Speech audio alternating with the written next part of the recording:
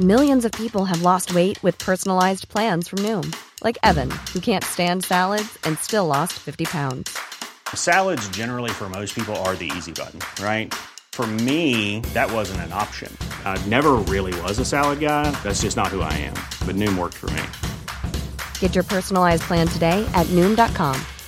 Real Noom user compensated to provide their story. In 4 weeks, the typical Noom user can expect to lose 1 to 2 pounds per week. Individual results may vary. It's that time of the year. Your vacation is coming up.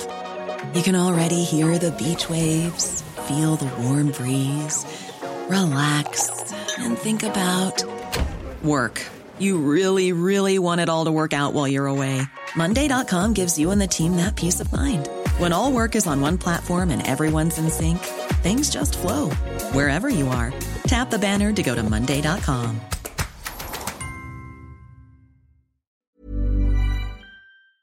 This is the Cork Today replay on C103.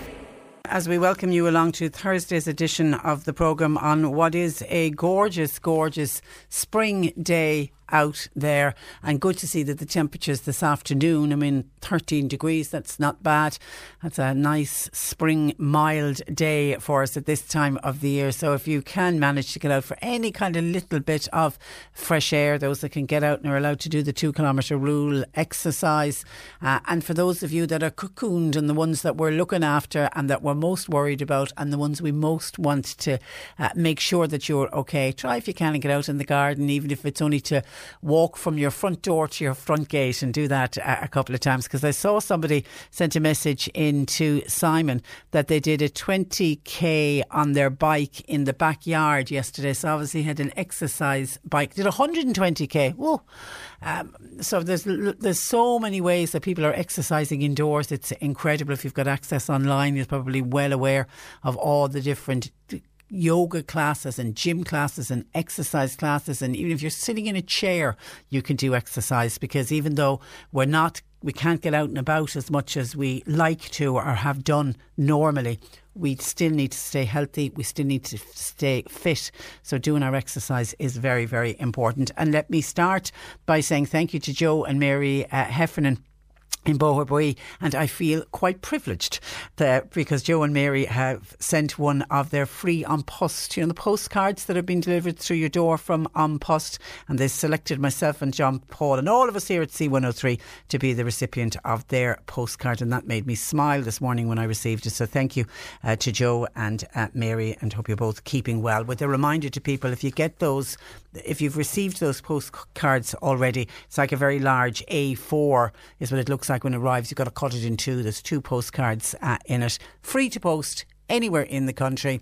And if you are an older person and you're isolating and you're indoors and you're over 70 and you're not coming out, if you just put a sign on your window to say I have post, the postman, postwoman doing their rounds will call to you and will collect the post from you. I think that particular service that An Post is offering is absolutely terrific, and they are delivering your post for you free of charge. Even if you have a small little package maybe that you want to send on to the grandchildren or to a son or daughter, if there's a birthday coming up and you want to send on something, or you just want to write a letter, or you just want to send on one of these free An Post postcards, just put a sign in the window. This is for the people over 70, put a sign in the window saying I have post, and the postman will call to you when they're on their rounds and they'll pick up the post for you. It really is, it's a wonderful initiative. The post people are just playing a blinder in the midst of all of this. Along with Cork County Council, I have to say, the service that they've set up is quite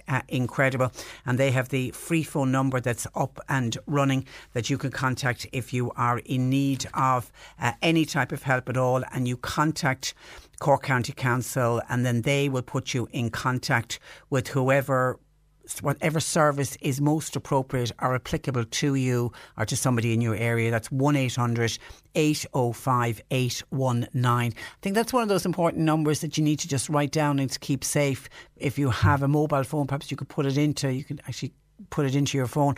But just to have it, you might need it today, you might need it tomorrow, but who knows, later on in the week you might just have need to call them. And they're 8 to 8 in the morning until 8 in the evening. 1-800 805 819.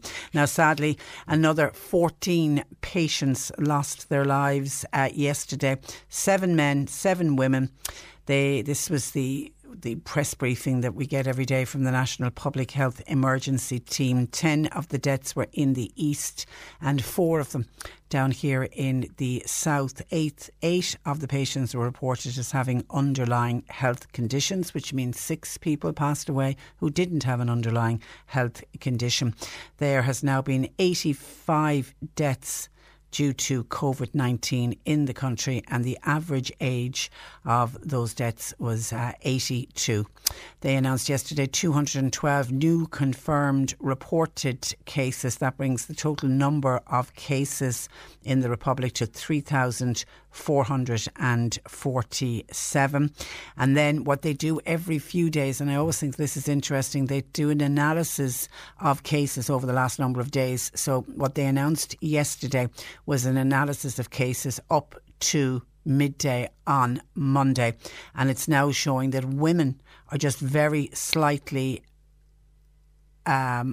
outnumbering men on reported cases. It had been the other way around, but now women just very slightly overtaking men, and this is on the people testing positive.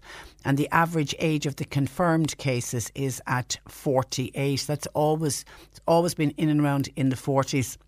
The average age of the people testing positive.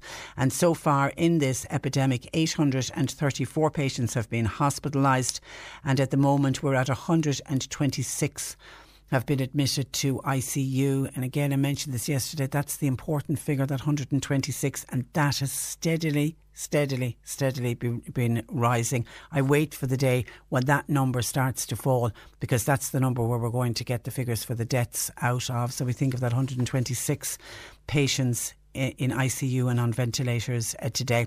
Community transmission, this again is on the increase, which was expected. That's now up to 60% of cases have been because we now know COVID-19 is in the community.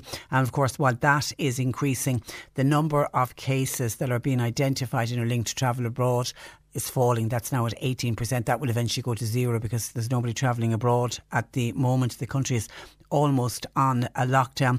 There's been 134 clusters have been identified, and the clusters of cases have on average 5 people confirmed with COVID-19. We're going to be talking about clusters of cases in nursing homes on the programme today, because there's up to yesterday 24 outbreaks of COVID-19 in 24 nursing homes, and there's about 21 I think in hospitals, and then all of the other clusters then are family groups of people, or groups of people who are working together. Now, from this week, contact tracing of all confirmed cases is to cover the period 48 hours before the symptoms first started to appear on the patient, because we now know that in the days leading up to the symptoms beginning, the person can still transmit the virus. So up to now, the contact tracing has only been from the day the person started the symptoms, but now they're going to go back 2 days.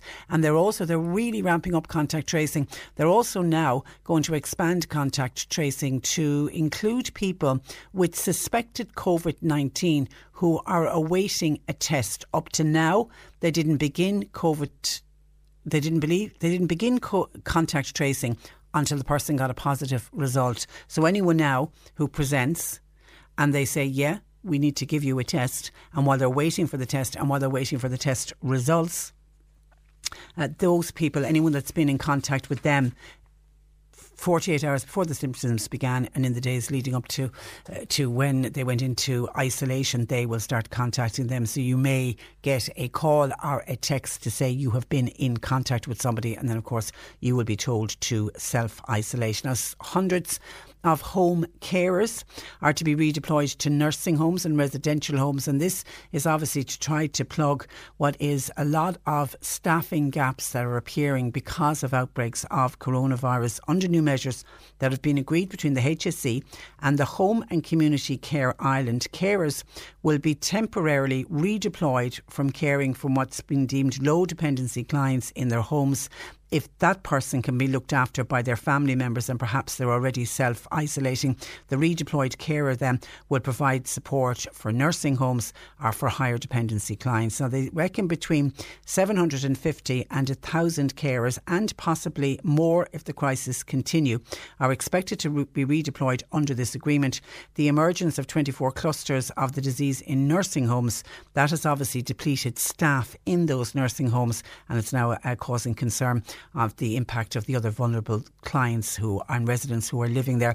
The HSE will work with people receiving home care, and they'll determine who is willing to have their service temporarily suspended.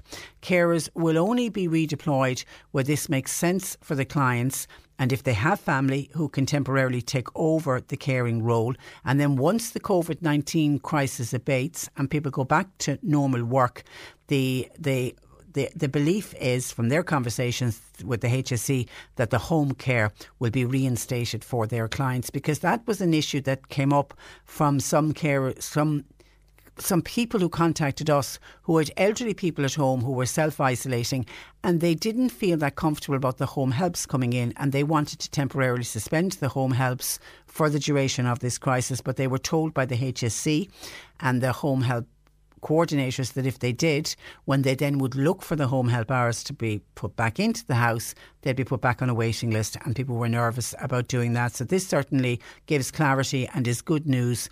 And there are more than 3,000 people receiving home care that it's believed are self-isolating, which is leaving carers unable to perform their normal duties. Residents of nursing homes and other institutions who get diagnosed with COVID-19, the direction now is they should be kept in the nursing homes if there's no clinical or other advantage to them being moved.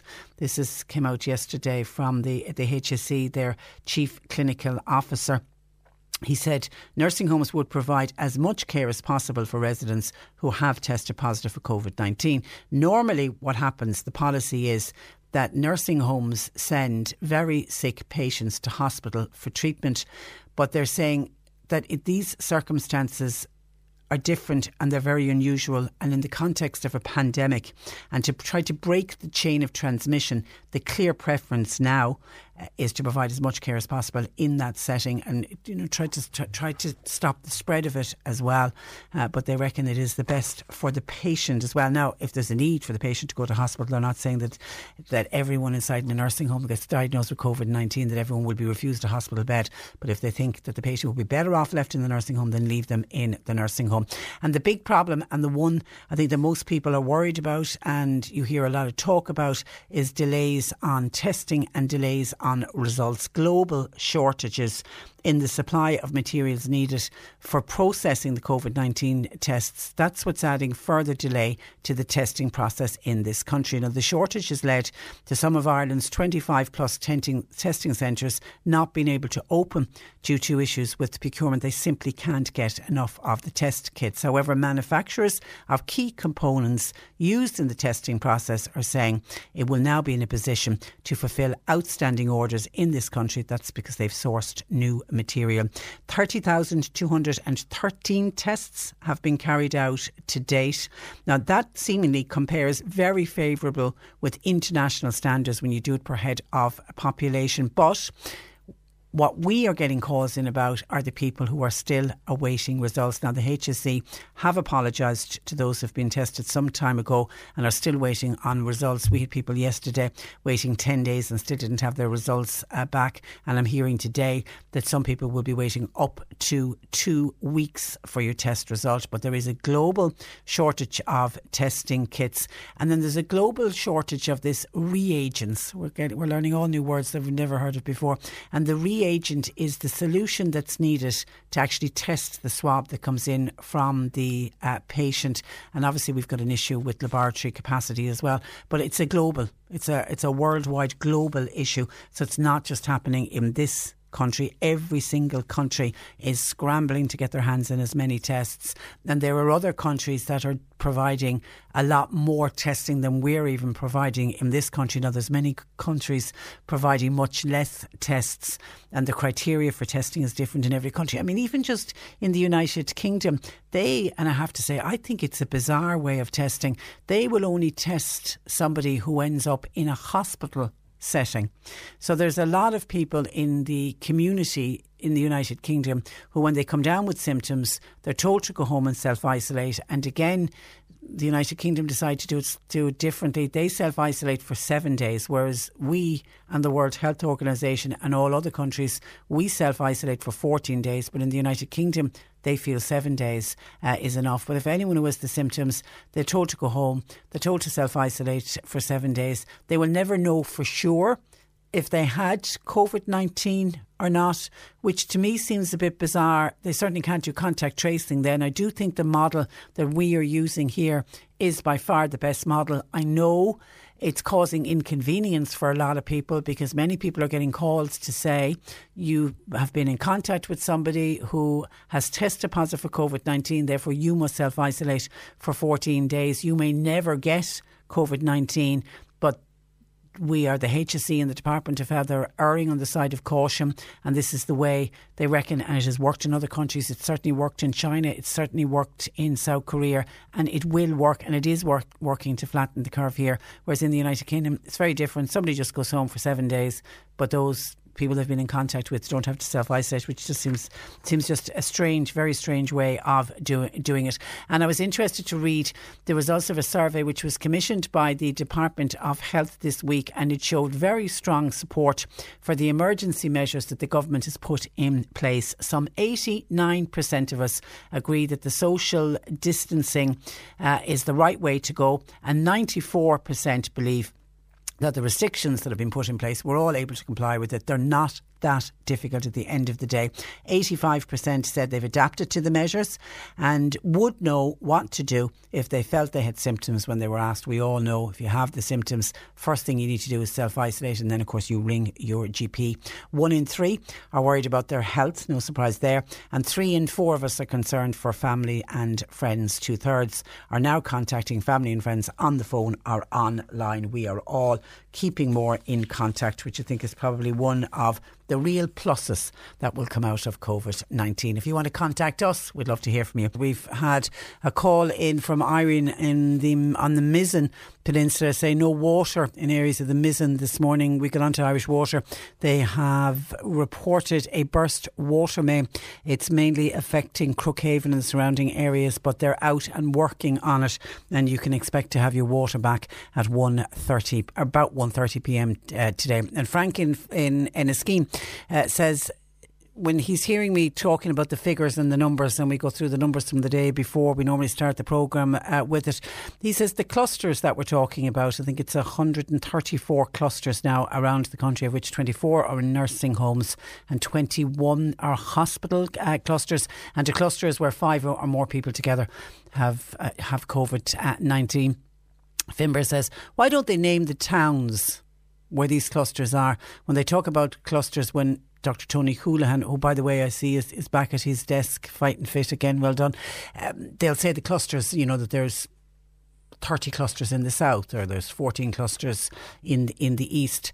He says, why don't they name the areas? We could all be living in an area where there is a cluster, but the cluster will be contained, Finbar, if it's in a family, it's inside in a house. If it's a hospital, it's in the hospital, maybe in a ward in the hospital. If it's in a nursing home, it's contained within the nursing home. And they've always said about not giving a lot of detail, either on patients who have been diagnosed with COVID-19 or when patients die. They're adamant that that's for the privacy of the people involved. And just on the people who are waiting on tests. And I can still see calls coming in from people who are very concerned about test results. The HSE got on to us yesterday because they heard that we were saying for people to ring and check about their test results, and they say that that's not the case. If you have a negative result, you will get a test, and if it's a positive result, then you will get a phone call. You have to wait, you have to be patient for the results, and some of the results now are taking up to 2 weeks, but don't be panicked by that. In many cases, what is happening is people will get their test results, and even if they have tested positive, they will be past the 14 days and they'll be able to go back and lead a normal life, and they will have fully recovered from it. Noreen in Douglas was on to us to say, I need to get my blood count done every few months. I'm in the over 70 group, so I'm cocooning at home. I'm on a warfarin tablet.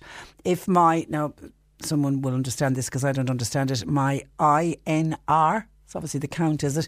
If that's high, I need less tablets, and if it's low, I need to take more tablets. I'm wondering, is it safe for me to go out? The HSC gave me an appointment, but I need to go to CUH. Will I be okay going to CUH? Some of my family members are telling me I will, but I'm worried. Could there not be a public health nurse that could do the bloods, or could you not have it done in the pharmacy? Would that not help people who are cocooning? Noreen, if you are cocooning, you are allowed to go to medical appointments, so it's quite safe to go to medical appointments. And I had a friend of mine who had to go for a hospital appointment yesterday, and she said all the checks were in place, social distancing, people were keeping apart. She even said that when she went into the waiting room, there were 6 or 7 people waiting, and they even had the option, do you want to wait in the car until it's your turn if you weren't happy sitting, even though everybody was well spaced out. So the hospitals really bringing their A game to this. So don't be worried about going there and you think you're going to pick up COVID-19. You won't. You'll be well looked after, and you are allowed. We got that. We really want to emphasise that and got clarity on that on Monday. You are allowed to leave the home, this is for the over 70s, for any type of a medical appointment, and it doesn't have to be in a 2 kilometre radius or anything like that. And here's a great message that has come in to us. It's been sent in to us on Facebook from a shop worker, and this is something for all of us that are able to get out and are lucky enough to be able to go out and to do our shopping, and we don't have to stay indoors and not go out at all. But when you're going out, go out with, I suppose, a sense of purpose and know what you need. I've gone back to the old-fashioned way. My mother, I'm evoking memories of my mother. I make a shopping list and I go to the shop with my shopping list, because what I normally do is I go and I potter around and I'll do my shop, and then I'll come home and say, I forgot that. But sure, I can go back out the next day, and and I'm trying to limit the amount of time that I go to the shops. So I bring shopping lists, and it's a great way. You don't forget anything, and then off you go. And as you're going through your normal life at home, when things start to run out or you realise I'm going to need that, make a note of it straight away, and that when you get to the shop, then you're not going to forget it. Because, listen to this from a shop worker, just because we are open, it doesn't mean we're here for you to spend time browsing around. We are designated as an essential service. We are not here for you because you have nothing else to do. We're not here for you because you feel like getting out of the house for a while. We are in a state of emergency in this country. This is not a vacation. Every customer who walks through our doors puts us, the workers, at risk. We really don't want to be here, but we realise that we are needed. You don't see how many times a day we wash and sanitise our hands to try to keep ourselves safe. You don't see how upset some of my co-workers have been during their break time, struggling just to keep their composure. You don't see our spouses, you don't see our family members who worry about us every single minute we are at work, or who are our strength when we do manage to get home. We have our jobs to do, and we realise the importance of our job to you. The least you can do is come in with a sense of purpose. Get what you need, and then get yourselves home, please, in and out. Isn't that powerful? Well done to that shop assistant, that shop worker, who are doing incredible work, and particularly the ones in the supermarkets are just so busy. It's like that lead into Christmas. It's like that Christmas Eve shopping day, but they have it every single day. There doesn't seem to be any let up from the people heading out and filling up the trolleys, and they are working flat out. And that shop assistant is right. They are putting themselves in danger because they've so many people coming in and out of the shops, and if it's a large supermarket, they can have many hundreds of people in and out every day. So go do your shopping. I think that's well put. With a sense of purpose, go to the aisles. You'll know all the aisles in the supermarket. Don't be browsing. Go get what you need and then get yourselves home, because we're all told for everybody's safety that's what we need to do. We need to stay at home. One of the really sad elements of this COVID-19 pandemic is the way we are conducting funerals, with the government announcing that no more than 10 people should attend at the church or even at the graveside. Father Tim Hazelwood is like other priests. He's at the cold face of this, and he joins me this morning from Killa. Good morning to you, Father Tim. Good morning, Patricia. And you're welcome. This limiting the number to 10 family members, is that very difficult to adhere to in some circumstances?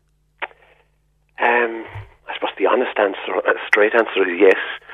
I suppose to put it in context, I suppose, of all the situations that we find ourselves in, one of the most vulnerable times is the time when we lose someone, a loved one, and it's a time when there's high emotion, you know, a lot of sadness and people caring, trying to care for each other, and then you're put in a situation of trying to negotiate numbers like that. It is a terrible situation. And I suppose we're losing, everything has been taken from us now. People, if somebody's in a nursing home or in a hospital, they can't go visit, which adds to the emotion at the time of a funeral. And it's actually putting undertakers and priests in a terrible position at the moment. Have you been given guidelines if somebody is dying from COVID-19 and for the last rites? Well, we have been given guidelines, but again,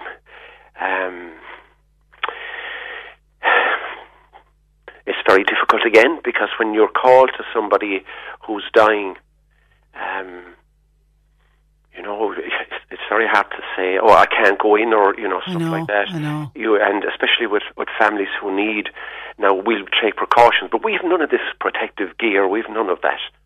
And that's where I like the funeral thing. I can't understand. I've been listening to Dr. Catherine Motherway, the intensive care specialist, and she says that we should act as if we have the virus and that others have it also, and stay away from them.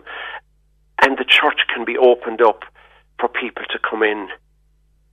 The surfaces, we don't know how what's on the surface. We don't know. Yeah. And with us fierce confusion among the clergy as well, because we have two dioceses that have just a blanket said that only at the graveyard, that the coffin, that there is no public gathering, and that afterwards there would be. So there's no funeral mass at the moment, is there? No. Well, there is at present. Is there? Oh, you see, this is the confusion, because the government says, yeah, you can gather with 10 people, but who's going to tell a grandfather, maybe, who wants his grandchildren there, not to come? Yeah. And we are expected to police, and the guards are out if you go up the wood here in Killa, and you're being watched.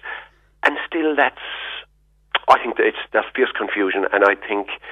and there's confusion. There's confusion. Sorry for interrupting. There's confusion around the country because some bishops have said no funeral masses, and it seems to be an individual choice across dioceses how they handle things. Well, that's the way two of the dioceses have said that. The Church of Ireland have all over the country have said that no gatherings, there are no funerals, just a burial. So you have some with that rule and others. And then if you're in a parish where you're very strict and the fella in the parish next door is lax, do you know? And the last thing you want at the time of a funeral is to be laying down rules to families. It's very difficult.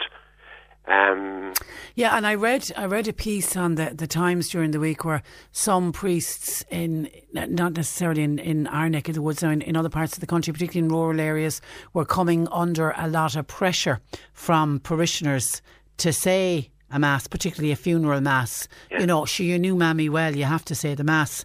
And that's unfair on priests. Well, it's very difficult because, the thing that maybe people don't remember is that these would be our friends too. Yeah. I have a funeral shortly, actually, of a neighbour here, and there's going to be just 2 or 3. His sister is in Dublin, and she's isolated; she can't come. So we're going to say a few prayers in the funeral home. He's been cremated, and later we'll have a funeral mass. And that's what, because I know even it seems so strange when our death notices have been read out after the news to hear, you know, due to HSE requirements, and the funeral mass will be late. I'm telling you, and please God, it'll be sooner rather than later, Tim, when this is over. Priests you're going to be extremely busy. Well, it's going to be extremely busy. Well, I think we have a huge loss as well, because our life is serving the community. And I'm cutting grass now and cutting hedges, you know, and like the loss in the community here at the moment for this man who has died is huge, because he was in everything, the GAA and community council and everything, and we can do nothing. And that would have been a huge funeral. Huge funeral. Yeah. Huge. And so it's just very trying times, you know. But I really do think that there should be more clarity, and I think the priority has to be that this virus is not passed on. And I think that's the number one priority should be. Yeah, absolutely. And the guidelines should be strict. They are strict in everything else, but there's a vagueness around this that's causing an awful lot of confusion. And a blanket set of guidelines for the entire country. Absolutely. Don't muddy the waters by one bishop says you can and one bishop says you can't. Because that means then that when the family comes, you say to them, look, these are the guidelines. Whereas now, you're at 10, but your father, let 5 or 6 more in. You know, what's the difference between 10 and 15? And we're expected to police that. No, you can't. Not you at all, you can't. But baptisms and weddings, are they all off? All off, yeah. All off, yeah. Yeah. And it's very sad, again, couples who had, all their plans made and having to negotiate back with hotels and not knowing what's going to happen. It's very upsetting for the couples. Absolutely. And you can't even say pick a new date, because nobody knows when it's going to all end and when our lives will. Here's a very sad one. Elaine is on saying, what if you have a baby sick in hospital that hasn't been baptised?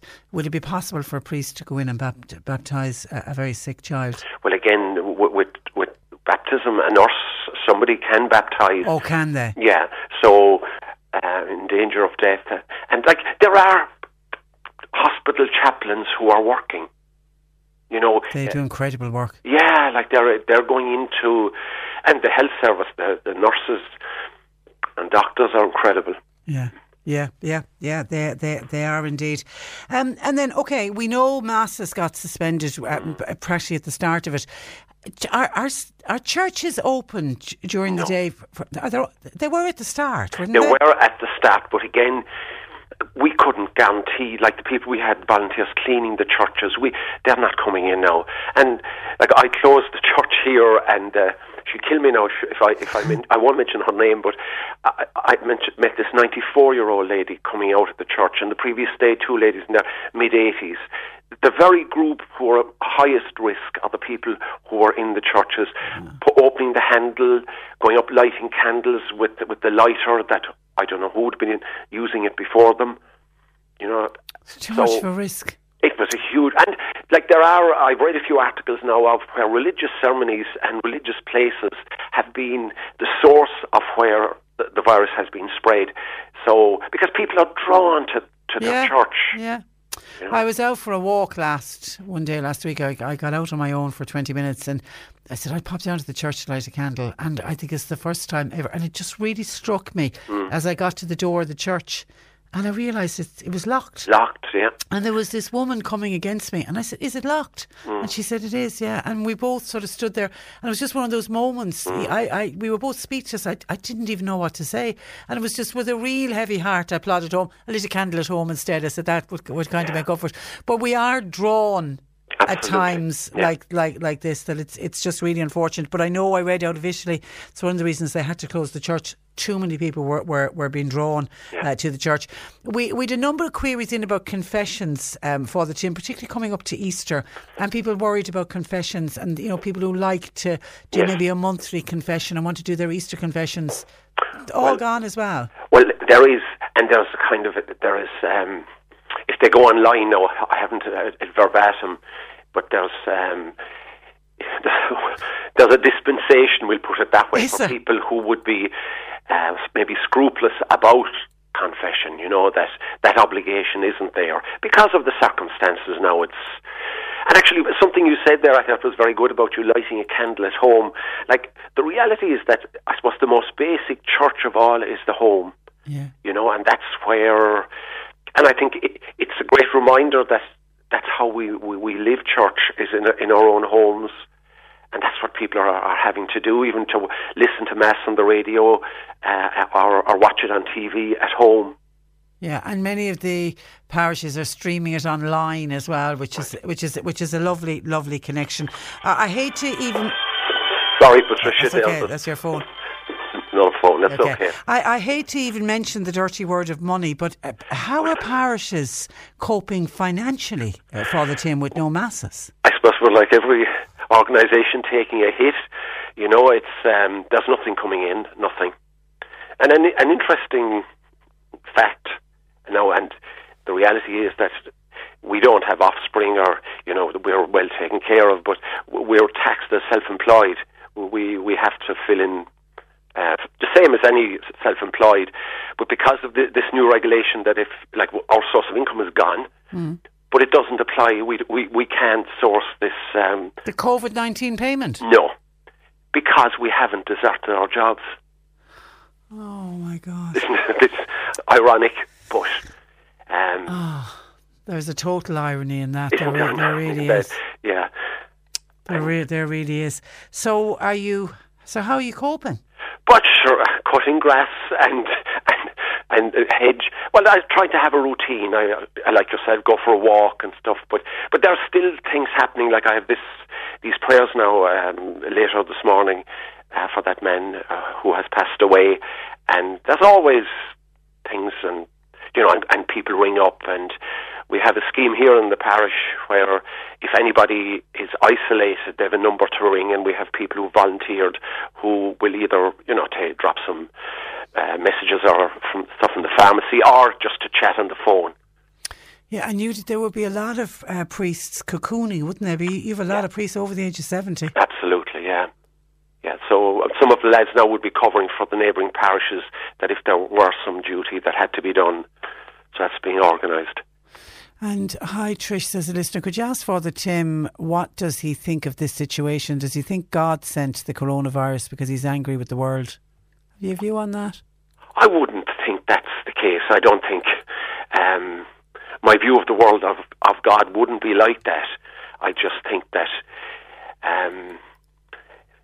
humanity and what we're made up of is made up of all these strange things, and sometimes I don't know where this virus came from or how it was created, but maybe it's teaching us a lesson a little bit as well, not to be getting ahead of ourselves, and to maybe come back to what's really important, about our families, our homes, our communities. But sent by God, I don't. You don't believe? No, I wouldn't. No. And Heidi says, morning Patricia, our Lord said, where one or two have gathered, there will I be. For myself, while I'm saying my prayers, when I'm pottering around the house doing the housework, I speak to him all the time. Society. Yes, you don't have to be in a church, absolutely. Yeah. So listen, stay safe yourself. Thank you very much. Look after yourself, and it'll be a very different Easter for sure this year. Absolutely, yeah. And one we'll never forget, that's for sure. We'll speak again, Father Tim. Thanks very much. Thanks a million. Bye-bye. Mind yourself. Bye. God bless. God bless. He's a lovely man. That is Father Tim Hazelwood, based in Killa. Priests having a tough time of it as well, for sure. 1850 333 103. Sadie and John Paul taking your calls. Text or WhatsApp 0862 103 103. Make C103 part of your drive home with up-to-date traffic information and local news, your input in selecting our feel-good song of the day, plus our feel-good story, and as many of Cork's greatest hits that we can fit into 3 hours. Join me, Martina O'Donoghue, every weekday from 4 to 7 on C103. In the next hour, we're going to be chatting with the private nursing home industry, who are particularly worried about these clusters, 24 in total around the country, of COVID-19 patients, residents at nursing homes. We'll discuss that and more afternoons at 11. The C103 Cork Diary is a free service to help non-profit organisations all over Cork. So if you're a community group or a charity that's holding a fundraising event or meeting, send us the details at least 1 week in advance and we'll tell Cork all about it. Email info@c103.ie. The Cork Diary. With Cork County Council, supporting businesses, supporting communities, serving Cork. Visit corkcoco.ie. C103. The World Health Organization has now upgraded the coronavirus to a worldwide pandemic. Here are some practical ways to protect yourself. Wash your hands properly and often. Cover your mouth and nose when you cough or sneeze. And dispose of used tissues. Disinfect frequently touched objects. Avoid close contact with people who are unwell. Don't touch your eyes, nose or mouth if your hands are not clean. And please follow travel advice from the Department of Foreign Affairs.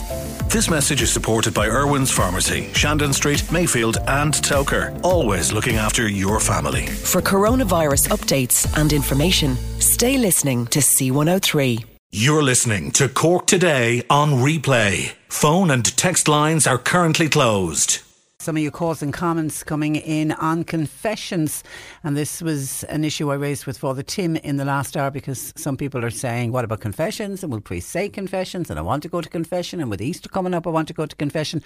Catholic doctrine, this is from the Diocese of Cloyne, Catholic doctrine teaches us if a person cannot get to confession, it is sufficient to confess one's sins to God, seeking forgiveness and with the intention of going when next possible to confession.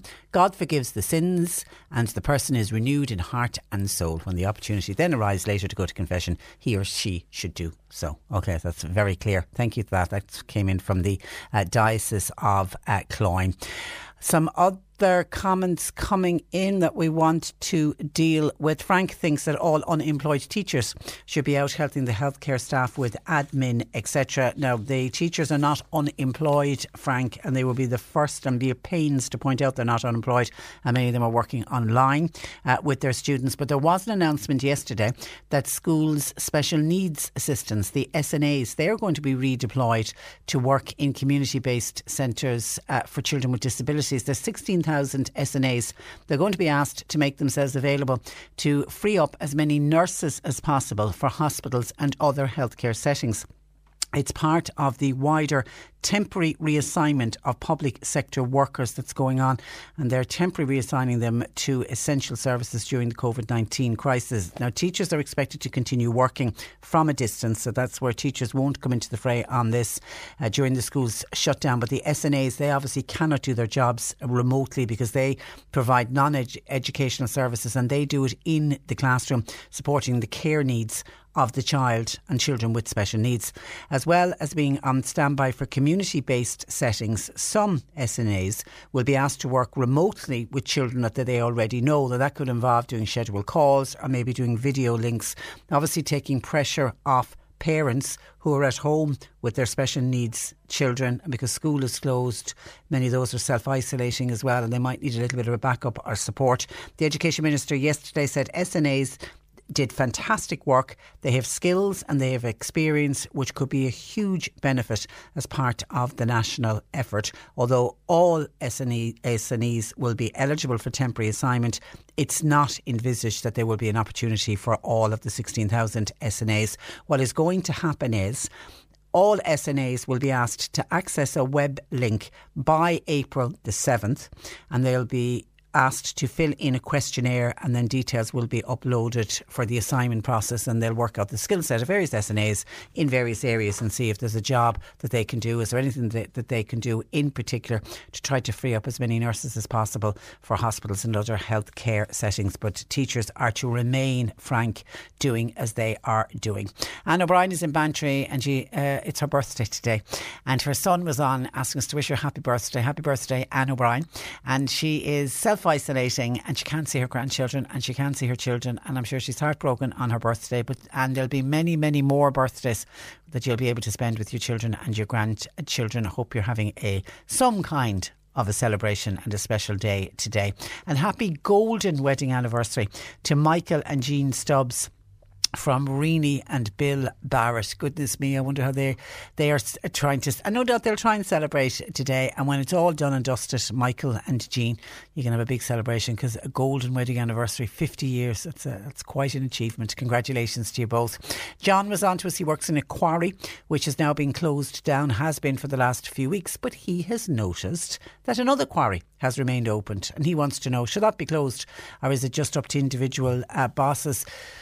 I didn't see quarry on the list of essential services, but maybe they are doing something that's needed for another essential services, because like all of the building construction has stopped, but some building remains going if they're building hospitals, for example, or some kind of settings, medical settings. So maybe there's some link in between what they're doing and an essential service, but quarries are not on the list of essential services. John in Carricktool is suggesting to people when they're washing your hands, and we're all trying to keep our houses as clean as possible. Remember, you need to wash the tap as well, particularly because I know the first thing I do when I come back home from anything, which is the advice, you go straight and you wash your hands. What's the first thing we do? We turn on the tap. So that's good advice from John. Remember to be keeping your taps clean.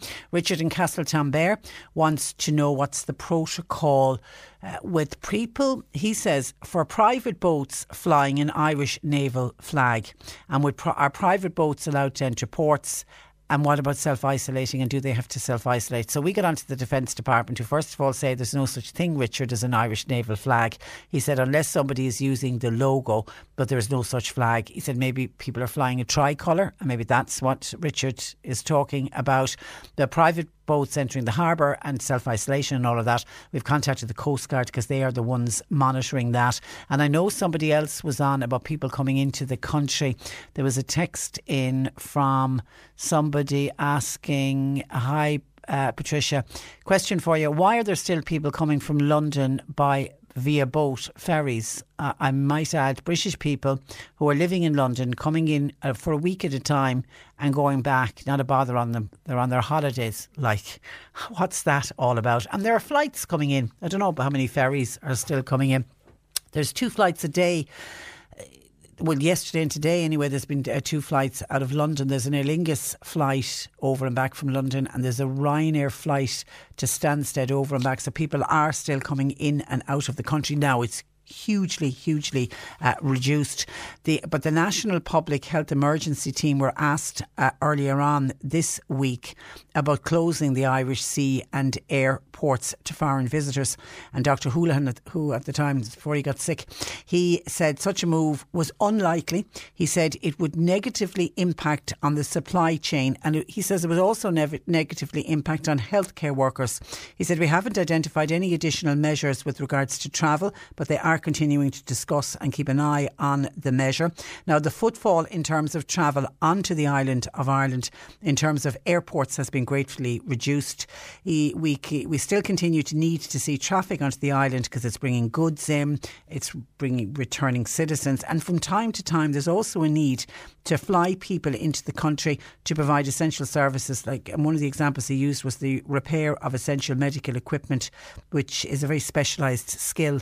We don't have the expertise here, so people flying from other countries to do those kind of jobs. So we will never completely close down our airports. There will always be very limited number of flights, but they're bringing in goods and cargo. I mean, look at all those flights that are coming in and out of Dublin Airport from China, 60 in total. So we will never see it. We will never shut the country down completely, that there'll be no flights or nothing coming in by ferry, because goods certainly need to come in.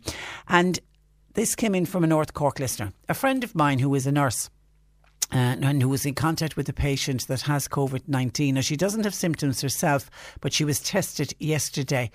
When is she most at risk of passing on COVID-19? Should she be isolated? Are those living in the house with her, should they be isolated? Should everyone in the house be tested, even if they don't have symptoms? Now, There's a couple of questions. I don't. Why is she being tested? Is it that all HSE nurses are being tested? If that's the case, they're just testing just to make sure that the staff are all okay. If she's been tested, you're saying she doesn't have symptoms. No, it would be different if she had symptoms and was being tested. That's a very different thing. And somebody else was on as well about somebody who's been tested and wondering what should happen. Okay, if somebody is being tested because they have symptoms, different now if they're just doing healthcare workers to keep healthcare workers to find out who is likely to have it or not. It will be different then once she gets diagnosed as positive. But if you are awaiting a test result, you must self-isolate. And self-isolated means you must remain indoors. You need to stay in a room. They suggest having that room well ventilated. You need to use your own towel. You don't share your towel with anybody else. You clean your room every day with a household cleaner. You don't go to work. You don't share things. You don't use public transport. You don't invite visitors into the house. And if you're with anybody else, if you live, obviously people live in houses with other people, you don't spend anything more than 15 minutes with any of the people that you're in the house with. You've got to keep in a room on your own. But that's complete self-isolation for people who are waiting on test results or for people who test positive. But then if you live with somebody who is either waiting on a test result or who has been diagnosed with COVID-19, then you've got to do what's called restrict your movements for at least 14 days. And restricting your movements is kind of similar to what we're all doing at the moment. But there's just a few extra ones if you're living with somebody who has been infected with COVID-19. All the normal ones that are there at the moment: you don't go to work, you don't use public transport, you don't have visitors to the house. If you are going, you only go to the shop and the pharmacy if it's absolutely necessary. And they actually say on people who are restricting their movements because they're living with somebody with COVID-19, they're even saying maybe get your groceries online or get family or friends to drop them off. You're told to keep well away from older people or anyone with a long-term medical condition. You can still go outside for exercise. 2 kilometre rule, obviously, if your house is still in there, then you need to keep 2 metres away from other people. And then obviously if you develop the symptoms, you need to self-isolate. So there's a difference between total self-isolation and restriction of movements. But I'm assuming to the North Cork listener who obviously is sharing the house with this nurse friend that it's just all the nurses, I imagine, probably, if they are dealing with COVID-19 patients. I'm glad to hear if that is going on, because there has been a huge need to test all of our nurses and test our doctors to keep them as safe as possible, and also so that they could continue to work. That's the important part, that they are healthy and safe. That's why they need their PPE equipment, and that they continue to work on the wards. When I mentioned the An Post collecting the post, a listener says, does the postman or woman collect from houses in very remote areas? What if we don't get post every day? Will they still call? If you put a sign in the window and they don't have letters to give to your house, once they're passing, they will see it. Now, if you're in a very remote area and they mightn't pass your door every day, that could be a bit different. But I know that the postmen and women are just keeping an eye out. If they know that you are one of the vulnerable people, or they know that you're self-isolating, they will make contact with you, and you can let them know if you think you're going to have a post. But if you just pop the little sign in the window, but unless you're saying that you're in such a remote area that the postman doesn't call at all, if that's the case, ring that free phone number 1-800 805 812 that's been set up by Cork County Council, because An Post are involved in that as well. And then you can give them your address and you can tell the postman to call to you. 1-800 805 819. And here is text in. Now, we've sent an email off to the HSE to see if we can get some clarification for this listener who signs themselves extremely frustrated and anxious. Hi Patricia, I'm 14 weeks pregnant with my third baby. I was tested for COVID-19 on the 19th of March and I'm still waiting for my test results. I was due to have my 12-week scan 2 weeks ago, but obviously couldn't attend because I was awaiting my test results and self-isolating.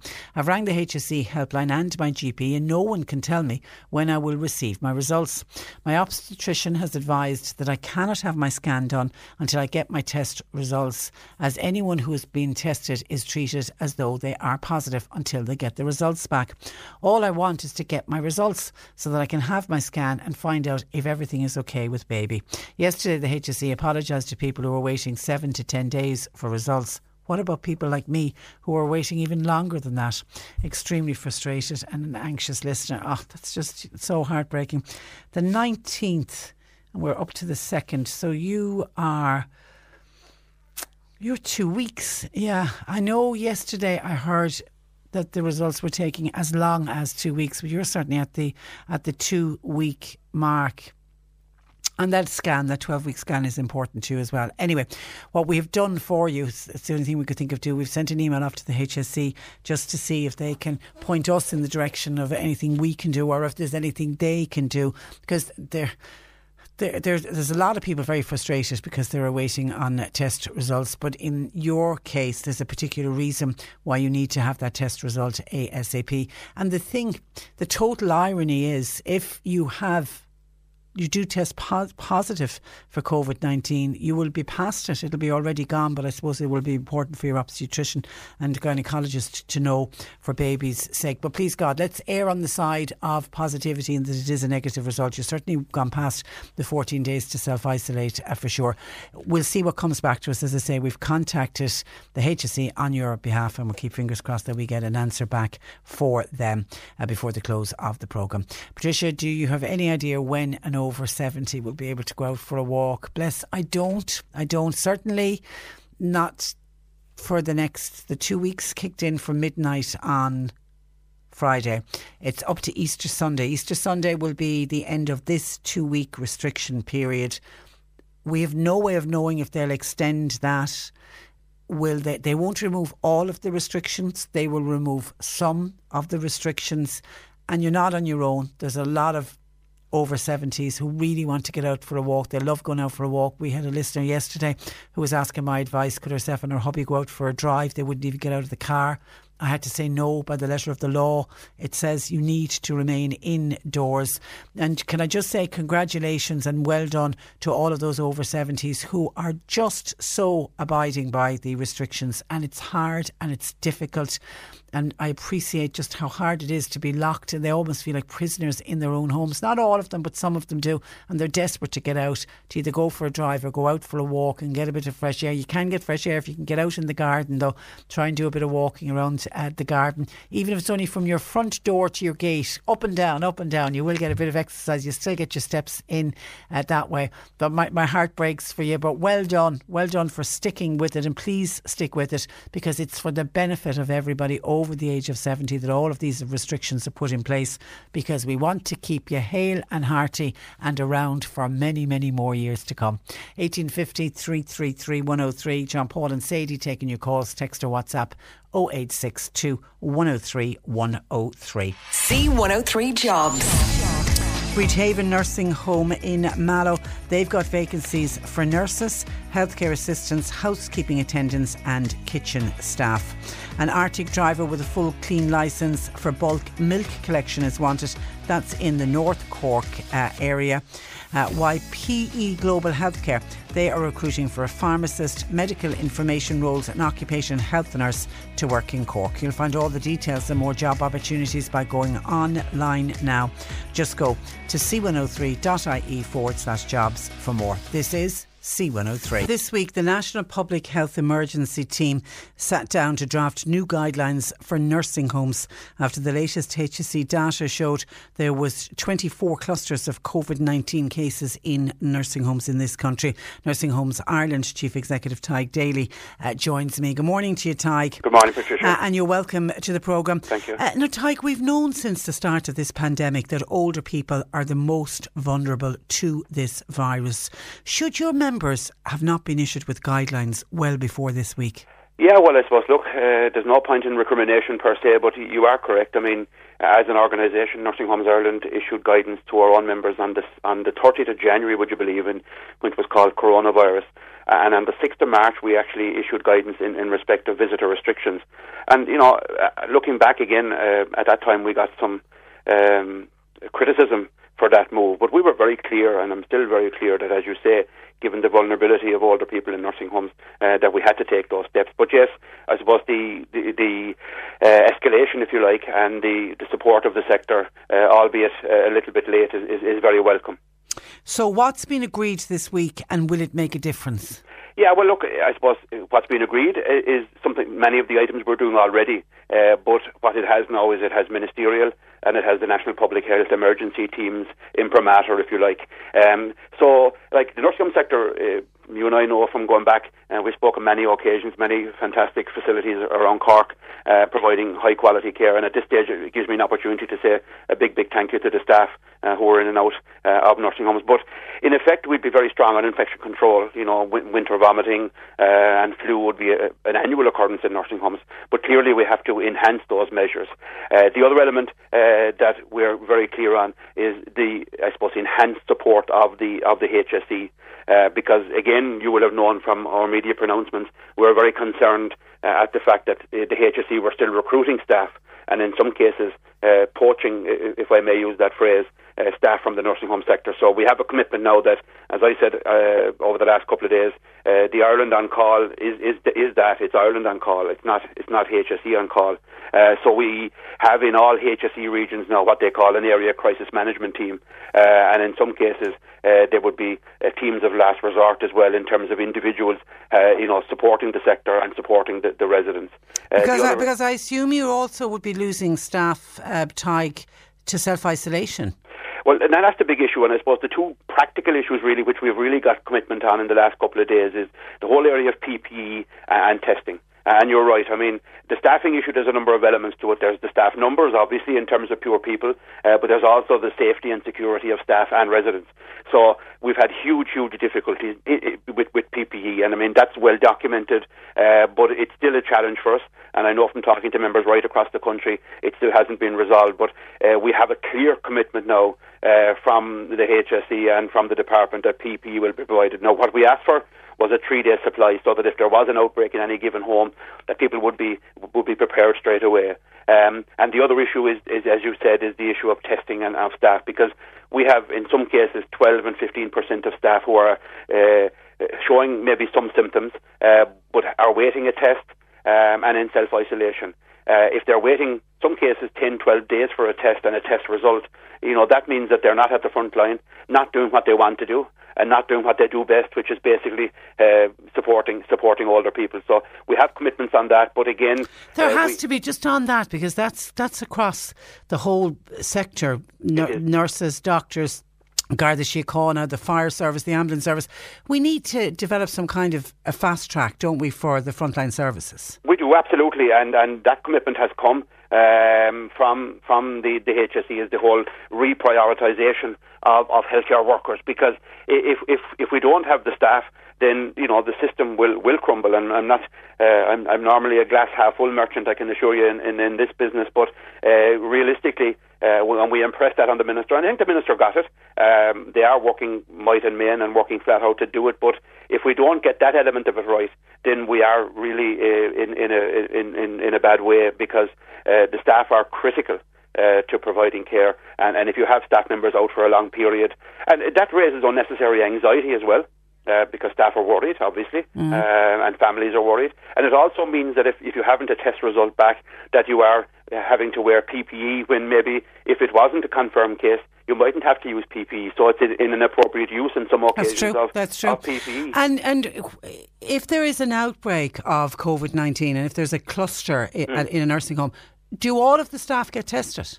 At the moment, no. I suppose what we're doing is, again, we have, I suppose, in the private sector, given that we have single ensuite rooms in the main, what members are doing is isolating the resident and maybe isolating those staff who are working with that particular resident who is either awaiting a test result or indeed tested positive. So we're trying to, I suppose, if you like, look at rooms maybe at the end of a corridor or maybe in a particular wing or in a particular section of the home, so that we can, in effect, create either an isolation area, an isolation room, or indeed an isolation wing.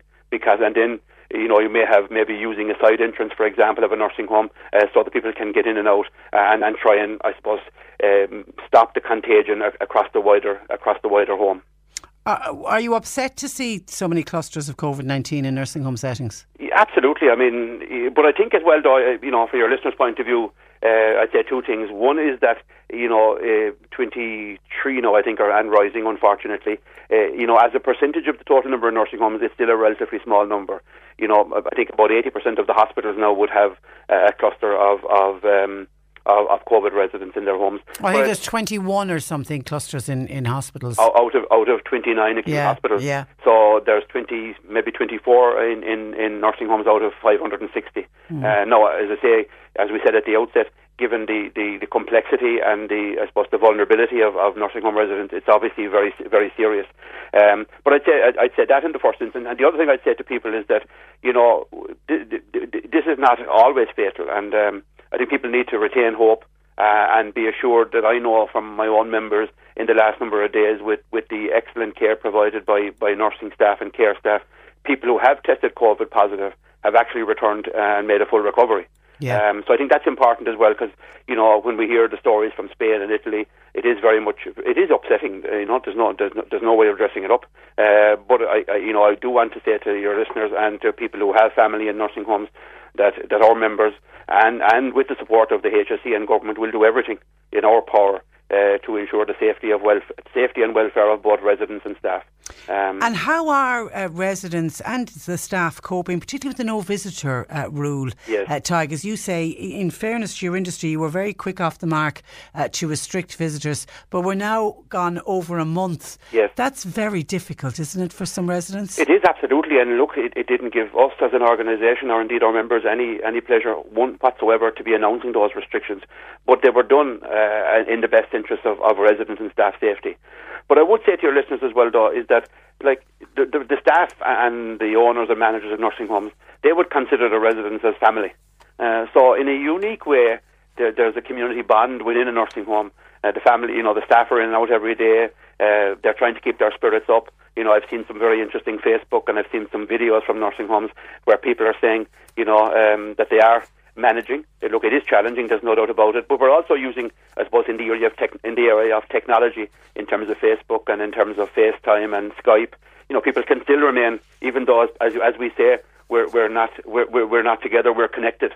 And I would say to people listening this morning, particularly children, we launched a program last week called Comfort Words. So if children are at home and if they wish to write a letter, I know I haven't received a letter in a long time. The last letter I received had a bill inside it, unfortunately. But I'd be saying to people, write a letter, maybe set down your thoughts and write it into the resident in your local nursing home to keep connected with residents. So, we're working very hard, and the staff are working very hard to keep the spirits up, because this could go on for a while, unfortunately. But by the same token, we do need community support to be able to do that as well. Absolutely. Okay, listen, Tig, stay safe. And you too, Patricia. And we'll talk soon. Bye-bye. Thanks for that. That is Tig Daly, who is Chief Executive of Nursing Homes Ireland. And actually, I saw Olivia Kelleher on the paper today writing about a golden wedding anniversary that couldn't be celebrated in the normal sense of the word.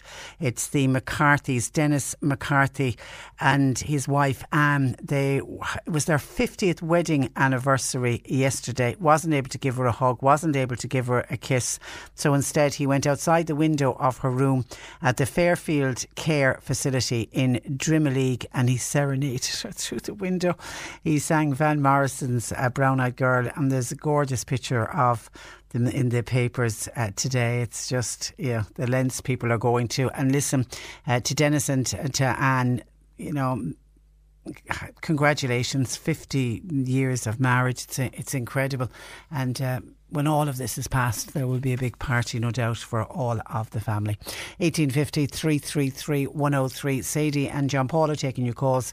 You can text or WhatsApp 0862 103 103. And my thanks to one of the great post persons listening to the programmes. And when I was talking about the lady who obviously lives in a very rural area and was wondering, very isolated, how will I get my post collected? Will the postman know to call to me? And this postman says, hi Patricia, if a person has a letter to post or a parcel and they just want the postman to call to help with something else, they should contact their local delivery office, explain their circumstances, explain exactly where they are, and the management will inform their local post man, and they'll call to the house the following day and they'll call out to see them. So thank you for that, and thank you for that clarity. I was directing them towards the Cork County Council free phone number, that if you contact your local delivery office, to anyone who's cocooning and you've got post to collect and you don't live in an area where the postman drives by your door and is able to see the sign to say I have post, if you let them know where you are, they'll pick it up from you and come out and sort you out. And that's free of charge. They're delivering the post, letters, parcels, postcards, and they're doing it free of charge. And can I say hi to Laura, who's working from home in Killa, working very hard, I'm told, today, along with David. I hope you're having a good day. Just spotted, thank you to Michael in Castletownbere for the update on this. The latest figures coming in from the Spanish health authorities confirming their death toll for the last 24 hours, 950 deaths in the last 24 hours. Every single day Spain seems to be setting a new record on the number of people who have passed away. That's an incredible figure, and that's in one 24-hour period. Sadie and John Paul taking your calls, 1850 333 103. Going to go to Fermoy Garda Station for this week's Crime File, where Sergeant John Kelly joins me. Good morning to you, John. Good morning, and you're welcome to the programme. I have to say, and we're getting a lot of calls in from people, the Gardaí, you're playing a blinder, you're out and about in the community, there's a lot of visibility, and you're helping people. I suppose it's nothing to, we're doing the best we can. It's nothing to what our colleagues in the HSE are doing, as regards the doctors, the nurses and the frontline staff. I mean, what they are doing, what we are doing pales into insignificance by comparison with what they are doing, but we're just doing the best we can to help out elderly and vulnerable people in the area, and I suppose I was going to mention it anyway, from the point of view that, look, we've worked with Community Alert and Winton Atira there to compile, a list of elderly and vulnerable people in the area, and they've been of great assistance to us in that. So look, we'd say to people, if they know any elderly or vulnerable people in the area, contact our local station. We can, try and look in them and see if there's anything they need, and it could be, it might be something that they need from the pharmacies regards, medicine or groceries or anything like that, and to follow the advice, to cocoon, and I have heard, and we will be advising a couple of people that we have heard of, that unfortunately are of senior years and do not appear to be following the advice, so if I could prevail on their friends, their relations, their neighbours, to get them to stay at home, follow the advice that's been given. It's been given on every channel. Please stay at home, during the just current medical emergency, and we've been calling out phone numbers, particularly the one for Cork County Council, the free phone number where anyone in the county can ring it and they'll put you in contact with whatever your concerns or your needs are. But I was even, before that was even introduced, I mentioned last week to somebody, if you're in a bit of a panic and you're on your own and you have nobody to call, ring your local Garda station. Absolutely, 100%. You couldn't say it better. We are, in a position that we will give a call out. Look, if it's obviously to follow the social distancing rules, if it's only away from the window, just for them to, for us to let them know that we're there. Yeah. If they want anything, let us know. We'll go, we'll collect it, whatever, and for them to make sure that trusted neighbours and friends, they're the people, that you are needing at this time, to emphasise again, keep unexpected callers out. Don't open the door. Use the door chain. Now, apart from what the colleagues in West Cork gave out last week as regards callers there in Tullylease area, that we hadn't got any other calls like that, in the past week. Thank God. But just for people to use only the services of people that they know and trust, and for other neighbours to keep a lookout for friends and neighbours, and obviously adhering to the proper, appropriate physical distancing. Yeah. And that, and to everyone else, then, what we've been asked to do with stay at home, it isn't that tough, and sticking to the 2 kilometre rule and only going to work if it's absolutely essential. And there is a presence. There's a lot of this Gardaí. You can be stopped and asked where you're going and what you're doing. You can, and Patricia, and I suppose that brings me on to something that happened, say on Tuesday.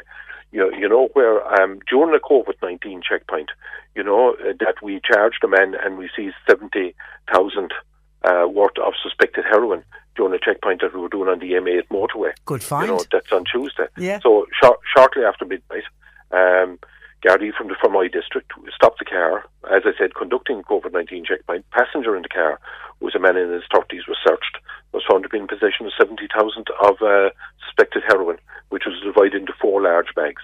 So the drugs seized have been sent for technical analysis. The man was arrested at scene, brought to Fermoy Garda Station, where he was detained under Section 2 of the Criminal Justice Drug Trafficking Act 1996. He's since been charged, you know, and he'll be before the courts at a later date. And as Superintendent John Deasy there in Fermoy, you know, and one of us couldn't have said it better. What he said was, and to quote him, during these COVID-19 checkpoints, An Garda Síochána continues in a phase of engaging, educating and encouraging the public to be compliant with government and HSE public health measures. Whilst we are doing that, we are also preventing and detecting crime at this challenging time, unquote. So basically, just for in case that people think, you know, that at the COVID-19 checkpoints, and there's plenty of them all around the place, in up and down the any country, hour of the day and night. Any hour of the day and night. Yeah. We're not just telling people to observe by COVID-19, you know, the guidelines. You know, we will be stopping and checking as regards for crime and for everything else as well, you know. Keeping everybody safe. And there hasn't been a lot of crime, which is good. There hasn't, thankfully, there has not been a lot of crime.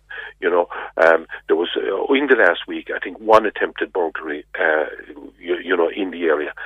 We had a couple of small thefts. They wouldn't be small to the people concerned, but basically, you know, they weren't burglaries.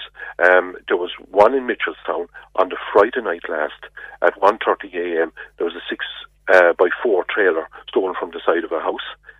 3:30 a.m. that same night in Glenmort, at Boherash, Glenmort, there was a number of cast iron ornaments stolen from a garden. You know, of the old type pots and stuff like that, you know, that people would have had, say, 70 or 80 years ago.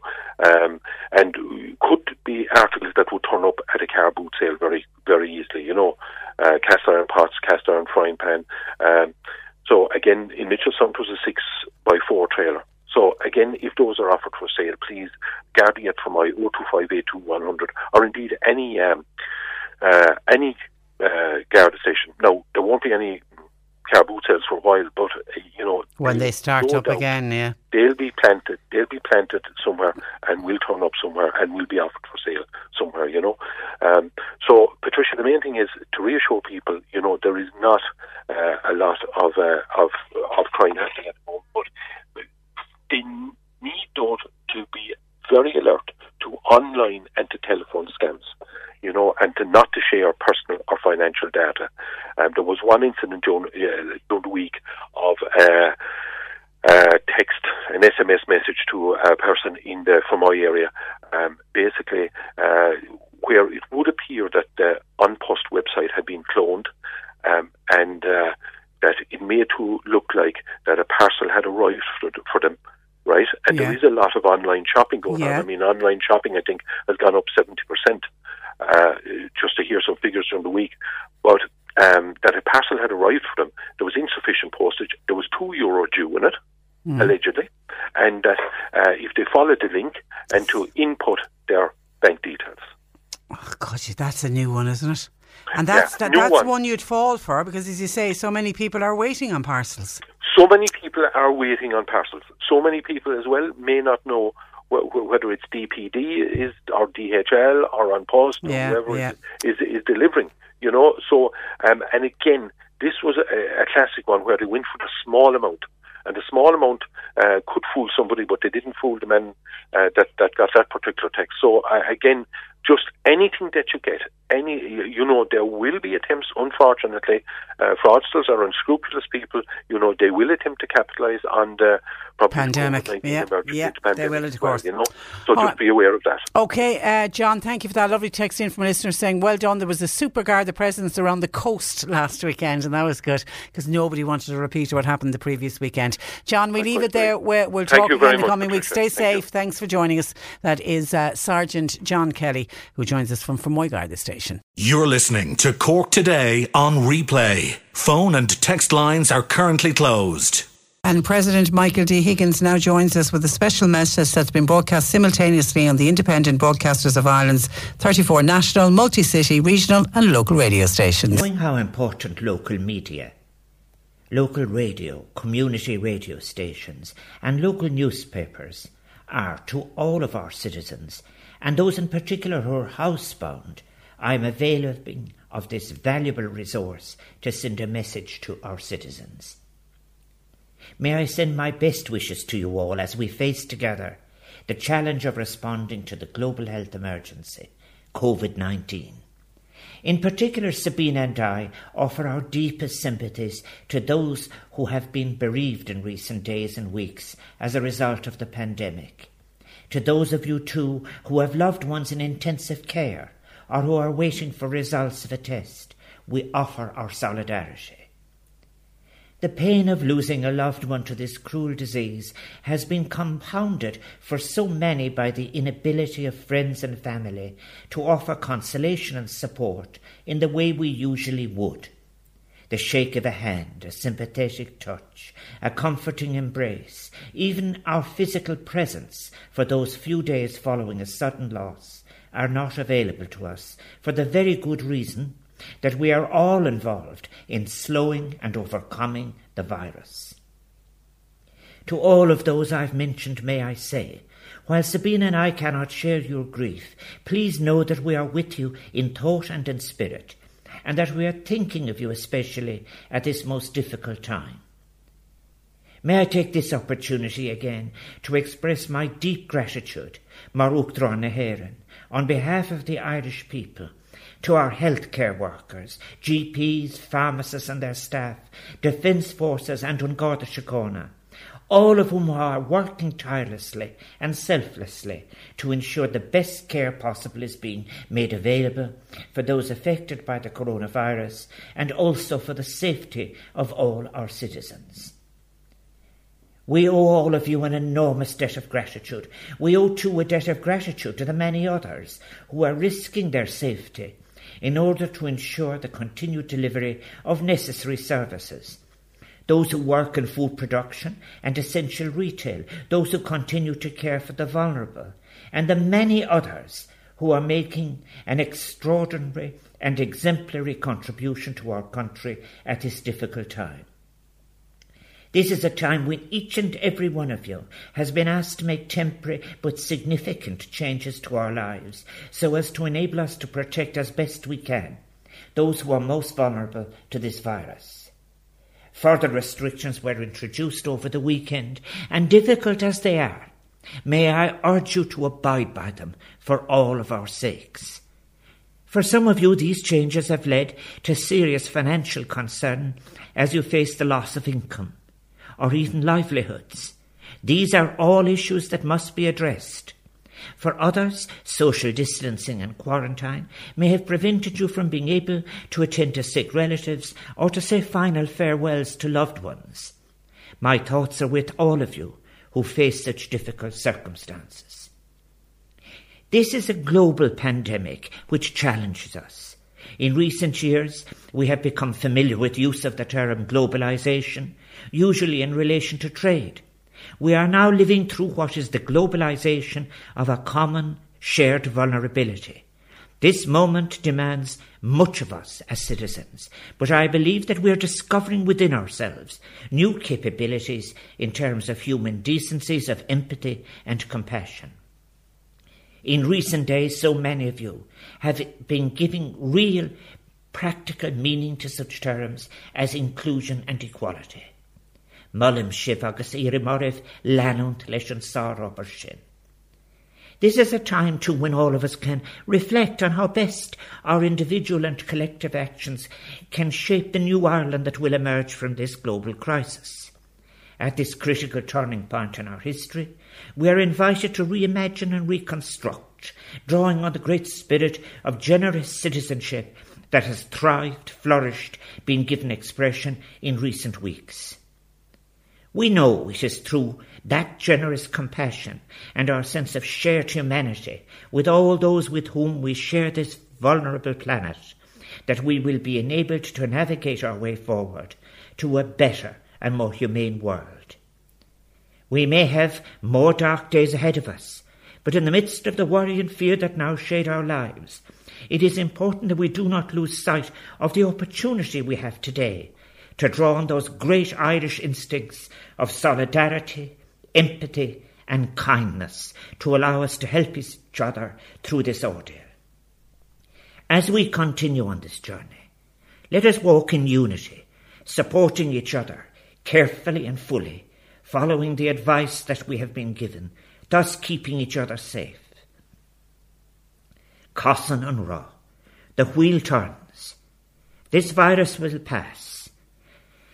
And when it does, we can show our appreciation by supporting even more what is local, radio stations, newspapers, and the local economy in every way, including retail and services. Goref Mila Mahaki is Barbanach. Isn't he just such a gorgeous man? And our thanks to President Michael D. Higgins for taking that time out to talk to all independent broadcasters of Ireland. We wish him and Sabina well, and we hope both of them stay safe. That's our own President, Michael D. Higgins. And a lovely message in from Mary in Newmarket. She, like hopefully everybody did, listened to Michael D. Higgins and his message to people all over the country through the independent radio service. Says, oh Patricia, what a lovely speech. I stood up and gave him a round of applause. Do you know something, at the end of it I wanted to do the same thing, only I had to come in off the back of it and say something. I felt like doing this, and it felt like he was in our kitchens and in our living rooms just talking to us, didn't he? He's an incredible man. He is just we've been very lucky really with the presidents we've had of this country, but he's somebody, when his time is up, I think he really is going to be missed. He's a lovely, lovely man, and he just nails it. He always gets it right with his speech and a little bit of poetry at the end, and he's a little bit Oscuelga. He's just gorgeous. He's a lovely, lovely man. Long may he and Sabina continue. Now, some of your commentary coming into us. We were talking about nursing homes and Nursing Home Ireland and the HSE now giving the backup and support that Nursing Homes Ireland, in fairness, have been asking for, because they have the most vulnerable of our citizens living with them and under their care. Owen says, Patricia, I appreciate the great work that nursing homes are doing. However, surely the biggest threat to the residents are from the staff. The residents need to be protected from staff bringing the virus into the nursing homes. They may have absolutely no symptoms, but the PPE, the personal protection equipment for the staff, ought to be provided at all times, says Owen. And yes, you would think that initially, particularly with the clusters that they talk about, the clusters are 5 and over of cases. It can come in, and a staff member absolutely mightn't have any symptoms at all, and then brings it in. But then again, get passed from resident to resident. I mean, the nature of some people in nursing homes, they might be a bit unsteady on their feet. They're grabbing railings, grab bars. And cough etiquette, they might be sneezing and not able to get to a handkerchief in time, etc. It can be just a huge issue, and it's to try to keep it completely out of nursing homes. And you're right, that's why PPE equipment is so important, particularly in a nursing home setting. And someone else says all staff in nursing homes should be tested. These are elderly, vulnerable people that the staff are looking after and asked to provide care for. I think it's particularly when there is an outbreak, or if there's even one case of COVID-19, I think those staff should be regularly checked. And the same with the HSE, is to try to keep it out of our hospitals as well. Remember, it isn't just nursing homes that have these clusters. 21 of our 29 hospitals have clusters of COVID-19 as well. And obviously when patients are very sick, they end up in ICU and they are inside in hospitals. So all of our staff really need to be looked after. The wonderful Eileen on Bear Island says, advice for people like me over the age of 70. If you haven't got a garden, this is where we're talking about people need to keep active. Go up and down. If you've got stairs in your house, great way to do some exercises to go up and down the stairs. If you don't have stairs, then sit on a chair and pedal and swing your arms. Keep positive. Talk to the cat. Talk to the dog. Talk to yourself. Eileen says, I have a spider in the bathroom and I talk to him every morning. No, I'm not going crazy. I'm just glad to be alive, says Eileen, who's out on beautiful Bear Island, and she's always brings so much positivity when we have her on the programme. She's self-isolating and she's lucky to be on beautiful Bear Island. It's such a stunning place to be. Do you know that the television licence letters are out today, says a listener? They'd have been computer generated now, in fairness. It's at the start of every month. It depends on when your TV licence is up. For example, I pay my television licence in September. I think it's due the end of September, but the start of September I will get in my notice to say my TV licence is due. So anyone whose TV's licence is due at the end of April, sad news to tell you, that's what the postman is bringing you today. Mary in Kildare says, Patricia, hi, I want to pay tribute to our libraries. I received a large box of books to my house yesterday. As a very long time member of Fermoy Library, I just want to thank all of the staff. They're wonderful, says Mary Collins in Kildare. Thank you for that. And even though libraries are closed, librarians are doing fantastic work behind the scene. And I know a lot of people will ring us, particularly people say who don't have access to the internet and they're looking for information. Librarians are great for that as well. If people have the number of the library, give them a call. The librarians are just fantastic at helping people out. But what a lovely, kind act to do. And obviously, if you're a long time member, Mary, they know you well and they know the kind of books that you like. I don't know if you're into maybe novels, are you into love stories, or maybe you're into wild adventures. But they'll know you and they'll know you well. That's a really, really nice thing to do. On Post staff, we're here to help everyone in need on our routes, and we're proud to do so. Kind regards, that's from a postman. Thank you for that. And here's one that has come in, and there was a similar query about this yesterday. Morning, Patricia. I'm on carers allowance and I work 10 hours outside of the home, and obviously that 10 hours is now gone. Why can't I get the COVID-19 payment of €350 because I'm out of work? I'm actually down €100 a week, but I was told I'd lose my carers if I apply for it. Any idea if that is correct or not?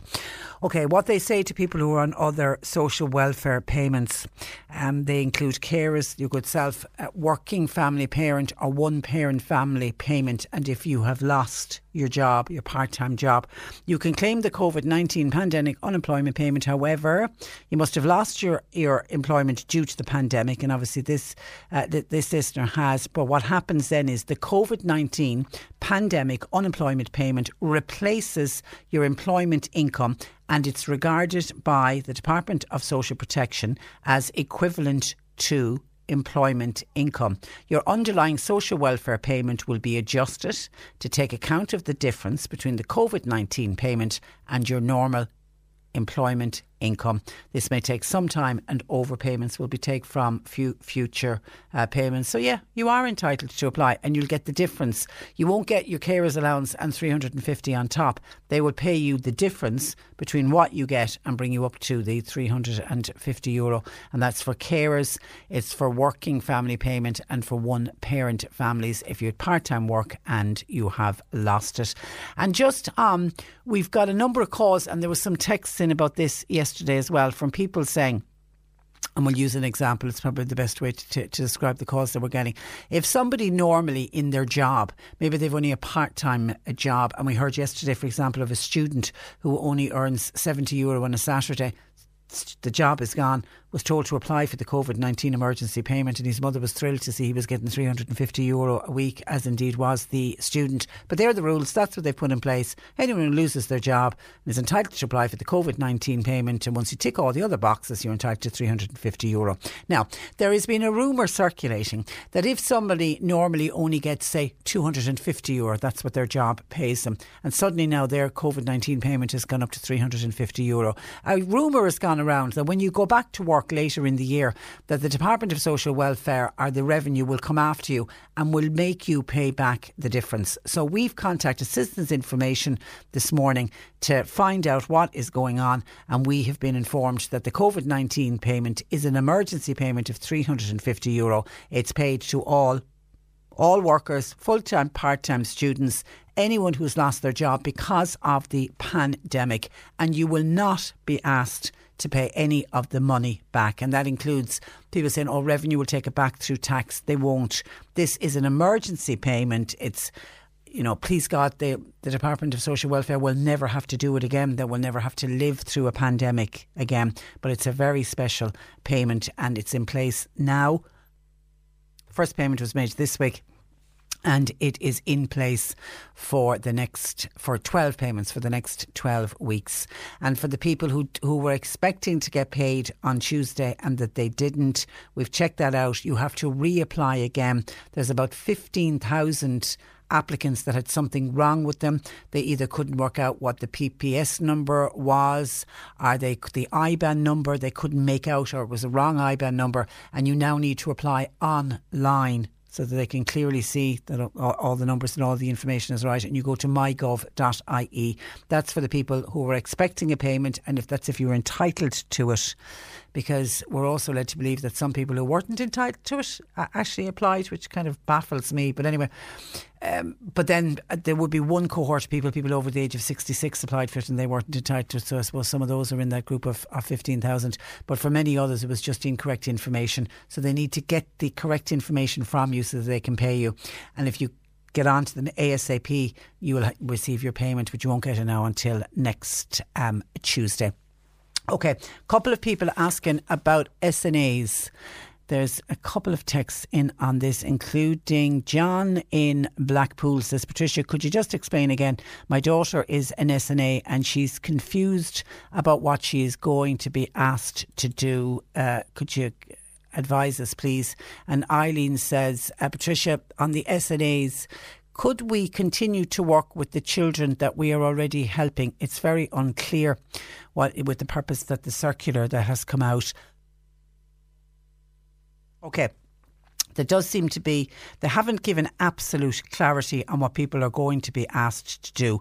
We know that not every SNA, the 16,000 SNAs, not all of them are going to be suitable for redeployment. So what they are saying is that all SNAs will be asked to access a web link by April the 7th. I don't know if that's out yet, but we're told it will be in place by the 7th of April. And you will go to that web link and you'll answer a questionnaire, and then the details will be uploaded onto that web link, and then the assignment process will begin from there. And then they will decide what you are suitable for, what area you're in, where you live. I mean, obviously they're going to, if there is a job that they think they can redeploy you to, it will be in your area. They're not going to ask somebody, for example, that there's a job available in Dublin, somebody from Cork has to travel there. I mean, I'm assuming it will literally be in your locality. And there are various jobs they are suggesting. One of them is to try to free up nurses and make them possible.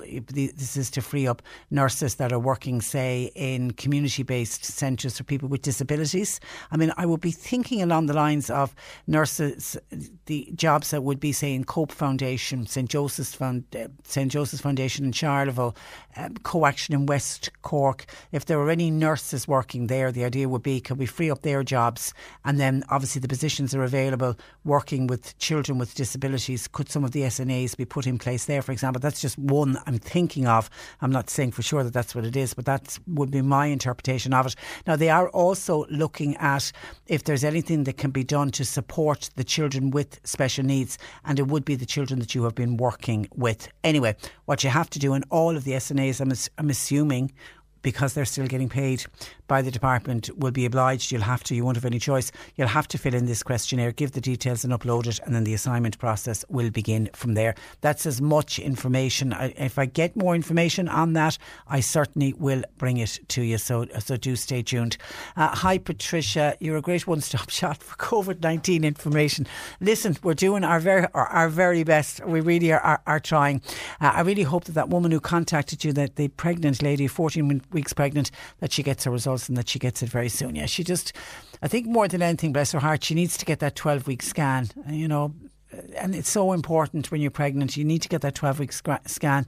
You need to, walk out of that hospital door knowing that everything is perfect with baby. And, because we all get panicky, don't we? Whenever we were pregnant, you were worried about it. And it's just that peace of mind. Let her go on and enjoy the rest of her pregnancy. So please God, she'll get her results soon. Anyway, this listener says, I am in self-isolation, and I'm in self-isolation since the 17th of March, St. Patrick's Day. So that's well over 2 weeks ago. Now that's nearly 3 weeks ago today was St. Patrick's Day. I'm in one room only. I had the swab test on the 19th done in West Cork, and I hope to get my results in a few days. Only because with the help of our medical care and nursing team, our GP has tracked down my test. I was not given the 4-digit tracking number at the test centre the day I had my test. Because of that, the HSE Live were unable to help me with my test results. We have 2 very, very vulnerable people in our household with medical issues. The Waish has been very anxious. Take care and stay safe. Oh, goodness me, that is heartbreaking. And you're not the first who's contacted us to say that they didn't get this 4-digit tracking number on the day they went for the test. So I think it's worth mentioning that to people. If you are going for a test, COVID-19 test, or a family member is going for a COVID-19 test, do not leave the test centre without a 4-digit tracking number. Now, I don't know, do they text it to you? Do they hand it to you on a piece of paper? But it's important. You need that tracking number, because that's the only way you can track your test if, as we're hearing from some people, there's an excessive delay on the result. I mean, a 3-week delay. And then even at this stage, you'd be past the self-isolation stage. But I know, I can see, because you've got vulnerable people in the house, I suppose it's the reason that you're in self-isolation. But you've been in self-isolation for a very, very long time. Bless your heart, you're somebody we should have on the programme to ask, how did you while away your time being in self-isolation for 3 weeks? Hope you're doing okay, and hope you get that test result ASAP, and well done to your GP going above and beyond the call of duty in order to get the results for you. Stay safe. Heidi says, Patricia, it's not possible to stop ferries coming into this country. These are people who are calling for our ports and airports to close. We all need goods and all sorts of other products. Shops need those goods in order to sell them to you. Where do we think the likes of Lidl and Aldi, and indeed all of the supermarkets, where do you think their goods come from? Also, I spotted on the UK news this morning, a professor was looking at China and the fact that all of the Chinese people, and particularly in Wuhan, are all now coming out after 2 months isolation where they were indoors. They're all wearing masks. Is that something we need to consider in this country? Do we need to start looking at wearing a masks? And I know the experts are looking at that, and they say if the time comes that they feel we all need to be wearing masks, we will wear masks. But as of now, they're saying no. Even though I've noticed when I'm out, there are a lot of people certainly wearing masks. They say for anyone who's got any kind of coughs or colds or any kind of symptoms to wear masks, but really at this stage anyone who's got any kind of a cough or a cold should be self-isolating just to make absolutely sure that it isn't COVID-19. Tom says, you mentioned quarries earlier. I did, because somebody messaged that they are working in a quarry and they've been temporarily closed, but that they had now realised there was another quarry opened and they were wondering why, and is it essential service. Tom says some quarries are open because they need to supply farmers with lime and other products for food produce. I did think that if there was a reason why they were backing up another service, they are allowed to remain open. Tom says that's the reason some quarries are open. Morris has given out about cyclists. He says cyclists are still cycling around rural parts of South East Cork. Shame on them. Get the Gardaí after them. Who do they think they are? Well, Morris, they can be stopped by the Gardaí and asked. You can go out cycling, but you've got to be within 2 kilometres of your house. So are you saying they're from outside the area coming to South East Cork? And if so, how do you know that? They could be local people. Once you're in 2 kilometres of your house, you are allowed to go for a walk or a cycle or a jog. Because someone else was on about the Coca-Cola bicycles earlier, and I know we contacted them. We had a query in yesterday. This was about the Coca-Cola bicycles and why they were still in use. And the listener was thinking, are they spreading germs? And why are the bikes still in use? And of course, you can use the Coca-Cola bikes and stay within 2 kilometres of your home. So we got onto them and they say, as other users are most probably aware, the bike share scheme operates on behalf of the National Transport Authority. We're part of public transportation network. We will thus continue to operate until otherwise instructed. We also believe that riding a bike is a safer way to move around as it limits interactions with other travellers by design. Thank you for that. And also remember that people use the Coca-Cola bikes to get to and from work, and you're allowed to go to and from work outside of the 2 kilometre rule, and you're also allowed to go outside the 2 kilometre rule if you want to go shopping, and people will be using those bikes as well to go to do their shopping. So that's the reason that you're seeing bikes out, but it is allowed. I was passing Dromahane last night, says another texter, and there was children in groups. It was disgraceful. Parents need to know and work out where their children are at all times. 1850 333 103, lines open. The C103 Cork Diary. With Cork County Council, supporting businesses, supporting communities, serving Cork. Visit corkcoco.ie. And all events for Parkinson's Awareness Week have been cancelled. Instead, you're asked to support them by taking part in a virtual coffee morning that'll be held on Monday week, the 11th of April at 11 a.m. You're invited to raise your cup of coffee or tea, show that you're thinking of the Parkinson's community, and upload a photograph to social media. Donations can be made to www.parkinsons.ie/donate. And community groups that are offering help in the area include Kanturk Voluntary Group, the Mercy House Support Group. They're delivering essential food, medical and fuel supplies to your home. You can call them at 029 51161. Anyone needing a helping hand in the Barryroe or Courtmacsherry area, give Thomas a call, 085 8503 507. And if you're in Macroom, you can call 08. Hi, I'm Daniel, founder of Pretty Litter. Cats and cat owners deserve better than any old-fashioned litter. That's why I teamed up with scientists and veterinarians to create Pretty Litter. Its innovative crystal formula has superior odor control and weighs up to 80% less than clay litter. Pretty Litter even monitors health by changing colors to help detect early signs of potential illness. It's the world's smartest kitty litter. Go to prettylitter.com and use code ACAST for 20% off your first order and a free cat toy. Terms and conditions apply. See site for details. Many of us have those stubborn pounds that seem impossible to lose, no matter how good we eat or how hard we work out. My solution is PlushCare. PlushCare is a leading telehealth provider with doctors who are there for you day and night to partner with you in your weight loss journey. They can prescribe FDA-approved weight loss medications like Wegovy and Zepbound for those who qualify. Plus, they accept most insurance plans. To get started, visit plushcare.com/weightloss. That's plushcare.com/weightloss. 641400806 or Kinsale at Anya 087 9244613. This is the Cork Today replay on C103. A Cork school is offering their assistance to those working on the front line during this COVID-19 pandemic. Students and staff at Kinsale Community School, they're manufacturing face masks that they're hoping to begin distributing this week. Joining me is the principal, Fergal McCarthy, and in just a moment I'll be speaking with one of the students, Oisín Coyle. But the principal, Fergal, joins me from Kinsale Community School. Good afternoon to you, Fergal. Good afternoon, And Tricia. come here, congratulations. Thank you very much. Just, I swear to God, this country is incredible, the way people are coming up with ideas to help out. It's amazing.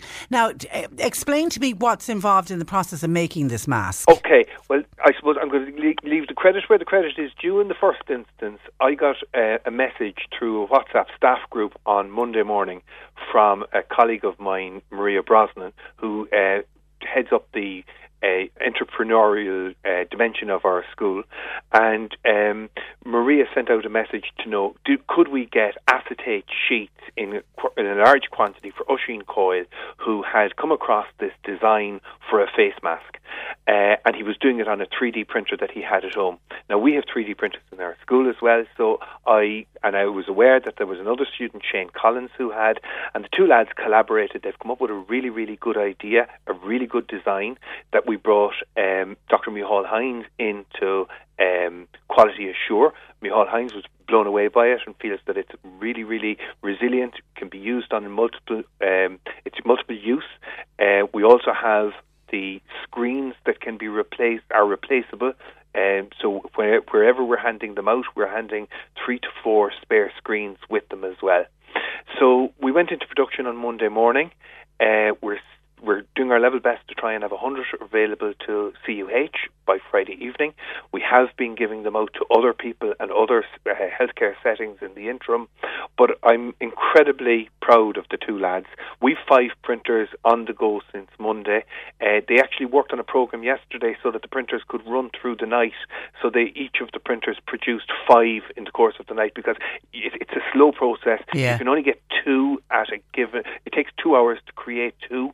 Now they've come up with a newer design this morning again, which means that which is a quicker design to manufacture, which we're testing at present, and I'm really impressed with the lads. But what I said yesterday was, I said, why don't we just order more printers?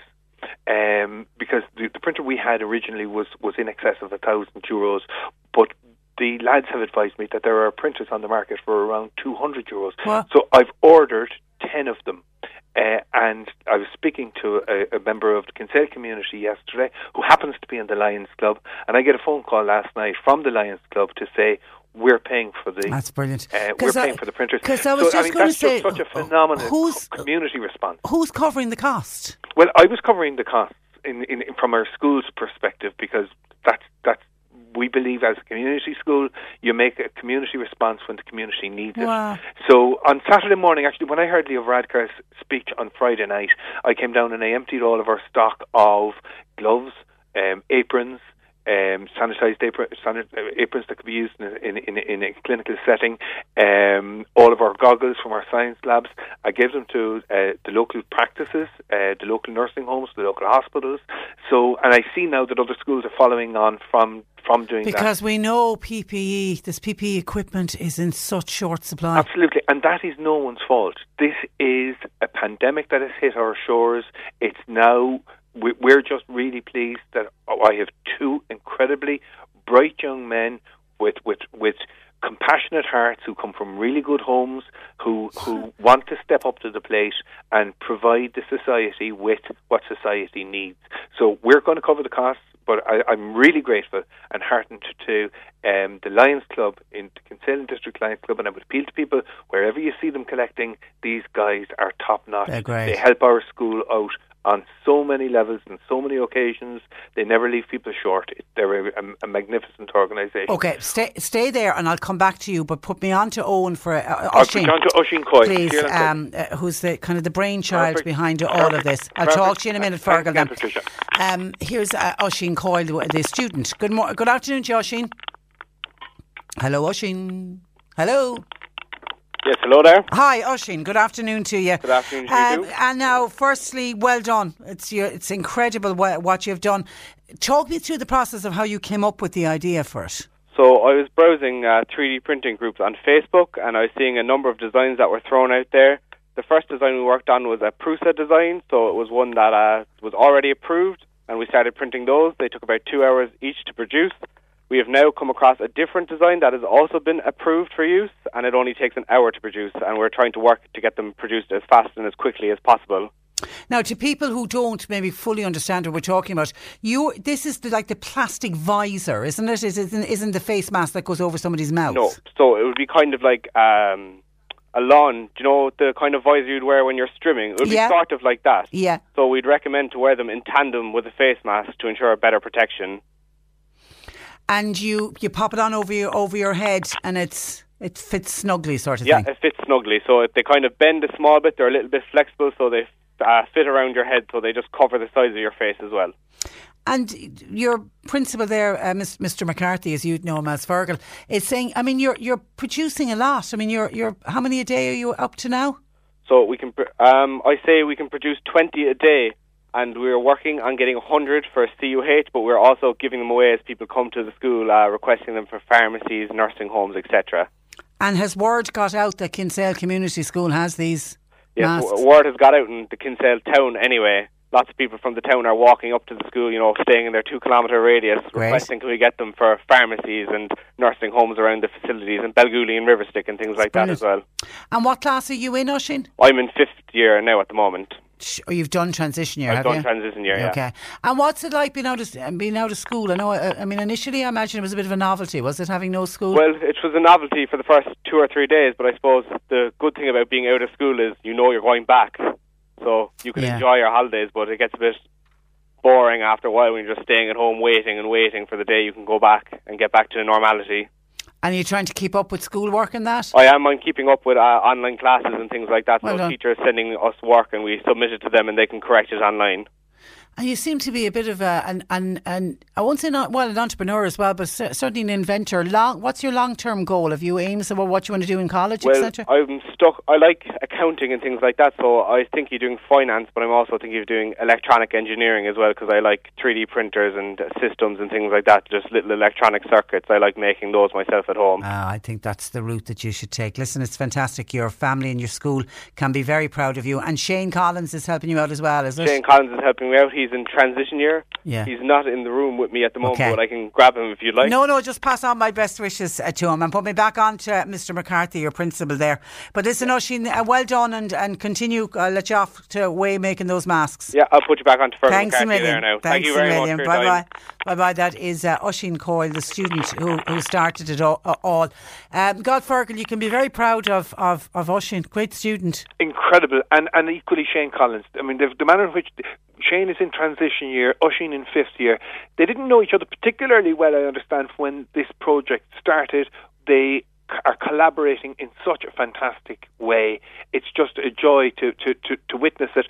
It's also, they're speaking a language that I don't understand when they're talking about, the various programs and the various types of plastic and so on. So we have a very bright future ahead, while we have young people who are that compassionate, that clever, and in their approach to the use of technology, it's just fantastic. It's just amazing. And has the other printers arrived? The other one that you want to buy? No.